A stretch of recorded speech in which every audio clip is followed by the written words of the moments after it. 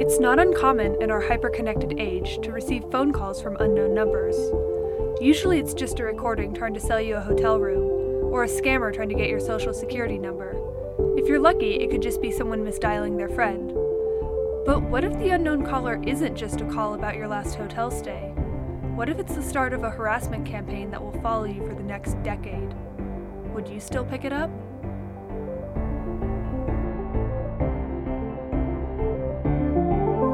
Hello, and welcome to WorldWideWeird. I'm your host. I hope you are all somewhere safe and cozy, because tonight's episode will cover the terrifying case of Bashir Khoshaghhi, a man haunted by threatening phone calls. To old listeners, welcome back, and to new ones, welcome. I hope you enjoy.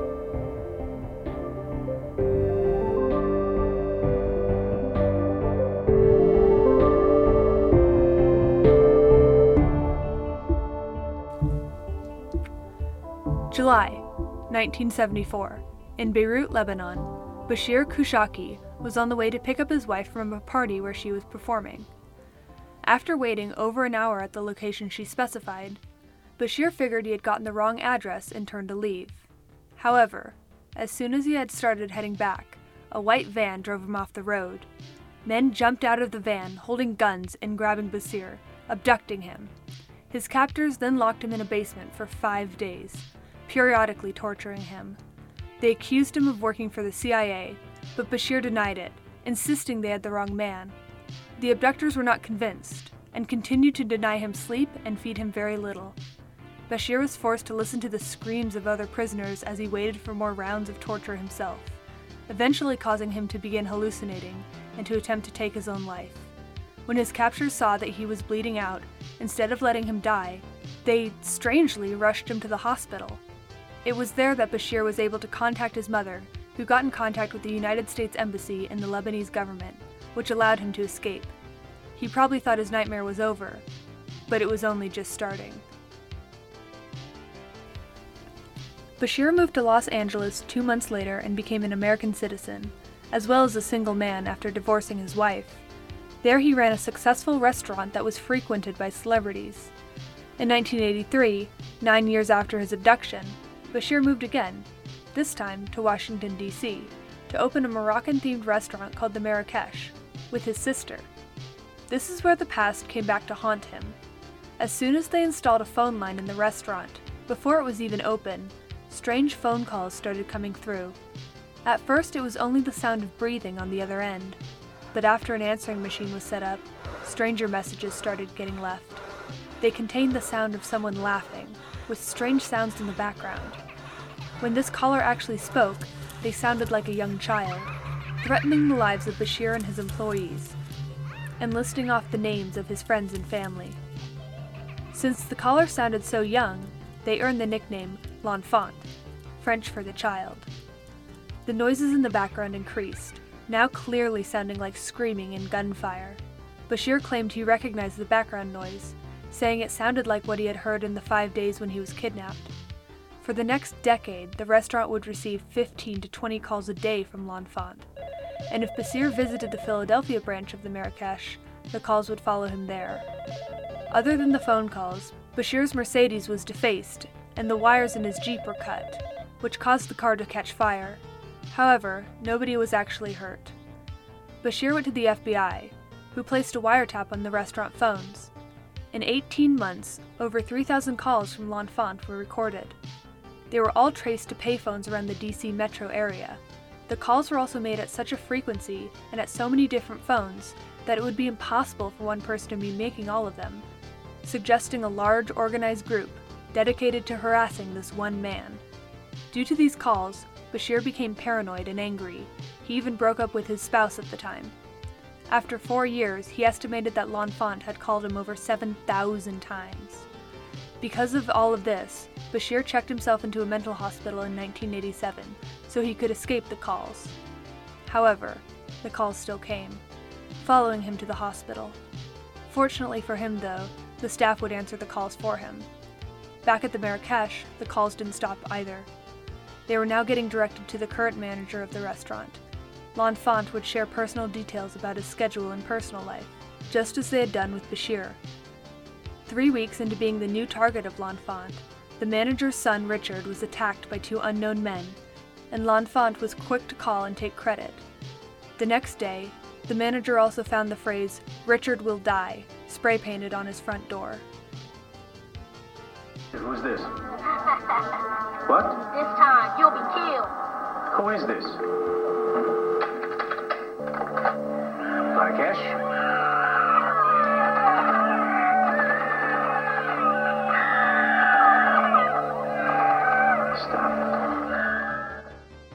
Bashir continued to live in the hospital off and on for the next 6 years. Every time he would leave, paranoia and fear would overtake him and he would go back. The FBI eventually closed the case after making little progress with it for years. They figured there was nothing they could do, and people weren't really getting physically hurt, outside of the manager's son. In 1993, the case was featured on the popular show Unsolved Mysteries, and after that, the calls actually seemed to stop. Some speculated that the added media attention scared L'Enfant off. However, it is unclear why the FBI investigation wouldn't. While the calls were over, that was not the last time people would hear about Bashir Khosrowshahi. In 2002, a website run by Bashir came to light, one centering around violent homophobia, misogyny, and anti-Semitism. He also had paid tens of thousands of dollars to publish ads in the opinion sections of both the Washington Post and the Washington Times under the Marrakesh's name, despite no longer being a part of the restaurant. These ads were littered with hateful messages and anti-Semitic conspiracy theories, containing such quotes as, "Only the United States can ensure that the New World Order will be truly responsive to the rights and needs of the oppressed." In July of 2002, Bashir posted even more ads in the Washington Post that had the restaurant's address and phone number attached. His family then tried to distance themselves from him, cutting him completely out of anything having to do with the restaurant. The papers eventually drew a line at publishing ads that promoted Bashir's website, which has since been taken down. The question that came to many people's minds after learning this was, could Bashir's extremist beliefs have been caused by the constant harassment by L'Enfant, causing him to become hateful and paranoid? Or were these beliefs something Bashir had always held, and the harassment had just revealed it? Some wonder if these beliefs could have been the reason Bashir was targeted in the first place. Theories as to why this happened tend to vary quite a lot, due to just how strange this case is. Many believe that Bashir knows more than he's letting on. Much of what we know surrounding Bashir's kidnapping has been hearsay. He was the only one there that could verify what really happened, besides the abductors. So everyone has to trust his word. But his story has some holes in it. Where was Bashir's wife that night? This all started when he went to pick her up and she wasn't there. Whenever she was asked about it later, she would only reply in vague answers. The venue she frequently performed at also just so happened to be a hotspot for diplomats and arms dealers. Maybe Bashir saw too much and had to be taken care of. However, that still doesn't explain why he was brought to the hospital. Why did they care so much if he lived or died? And why go to all these lengths to harass this one man? If it was really a case of mistaken identity as Bashir claimed, then why did L'Enfant not figure out he wasn't who they were looking for in over a decade of calling him 20 times a day? And why did they have a 9-year gap between kidnapping him and the phone calls? This all makes Bashir's story suspicious to say the least. However, if he was in on it, or knew more than he appeared to, then why call in the FBI or Unsolved Mysteries? Taking it a step further than Bashir just knowing more than we thought, some believe Bashir was in on it the whole time. This theory brings up most of the evidence in the previous one, like his story not making sense, but also adds in the fact that L'Enfant never allied themselves with any organization, and never made any real, consistent demands. However, as like the previous theory, many bring up why he would call in the FBI and the media if he was running an elaborate hoax. Why would he stage a kidnapping and suicide attempt, and then wait 9 years to start sending himself weird phone calls? And how would he even send the phone calls in the first place? He would have to be incredibly tech-savvy, or have a large group helping him stage this for 10 years. Some theorize that the kidnapping and phone calls might not even be connected. The kidnapping could have just been a case of mistaken identity, as Bashir claims. Or it could have something to do with the arms dealers and diplomats he and his wife could have been involved in. The calls themselves seem very personal. not something a large group with other things going on would spend their time doing. This would also explain the 9-year gap between the occurrences. Someone could have had a vendetta against Bashir due to his hateful beliefs. Some even think that the calls weren't really directed at Bashir at all. They seem to surround the restaurant way more. The calls only started when the Marrakesh was built, before it was even open, so that raises the question of how L'Enfant got their phone number so quickly. Most of the calls also were only to the restaurant, not to Bashir's home. Even after he left the Marrakesh, the calls kept coming. Even though Bashir was still receiving them in the hospital, the frequency of calls decreased to about 7 a week. Then the manager after Bashir started to get harassed just like him. The only actual evidence connecting the calls to the kidnapping were the timing and likeliness of it all. What are the odds that this man goes through 2 different, horrific life events? There's also the fact that Bashir recognized the background noises as the one he heard during his abduction. However, this was 9 years after the kidnapping, and it could have only sounded similar. Or, L'Enfant knew Bashir had been kidnapped and tried to replicate the sound in their calls intentionally. Even if the calls were from someone personally wronged by Bashir, or someone with a vendetta against the restaurant, it would still have to be a large group to pull this off, right? Well, not exactly. Phone phreaking, that's phreaking spelled with a PH, was a practice that got its start in the 1950s. It's basically computer hacking but for phones. People who experimented with phreaking were usually interested in manipulating or exploring telecommunication systems, usually connected to public telephone networks.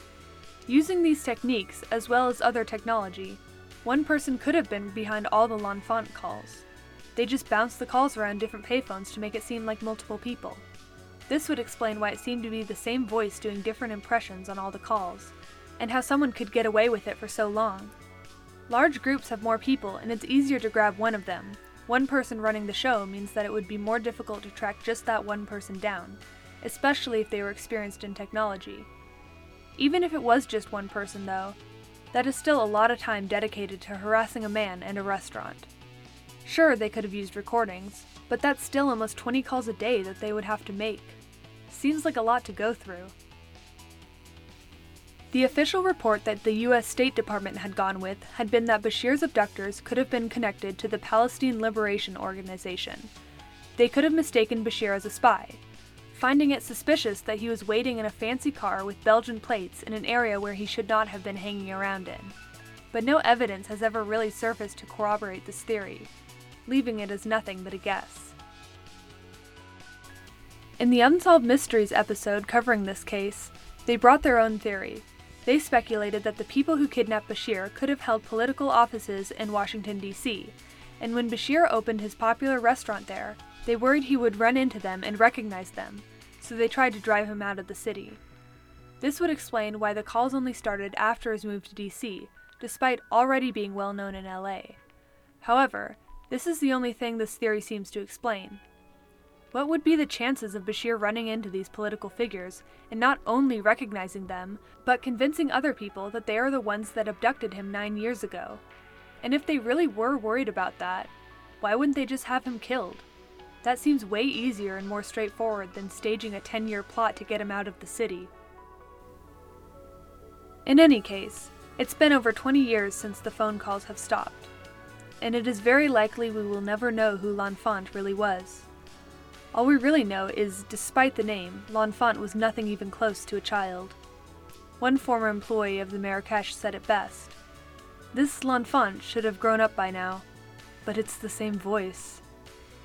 Even if we could find out who is behind it all, the statute of limitations has run out for all the crimes anyways. But who knows? Maybe L'Enfant is still out there, planning their next harassment campaign.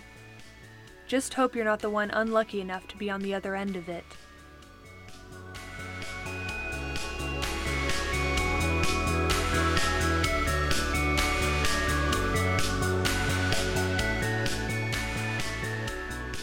Thank you for listening.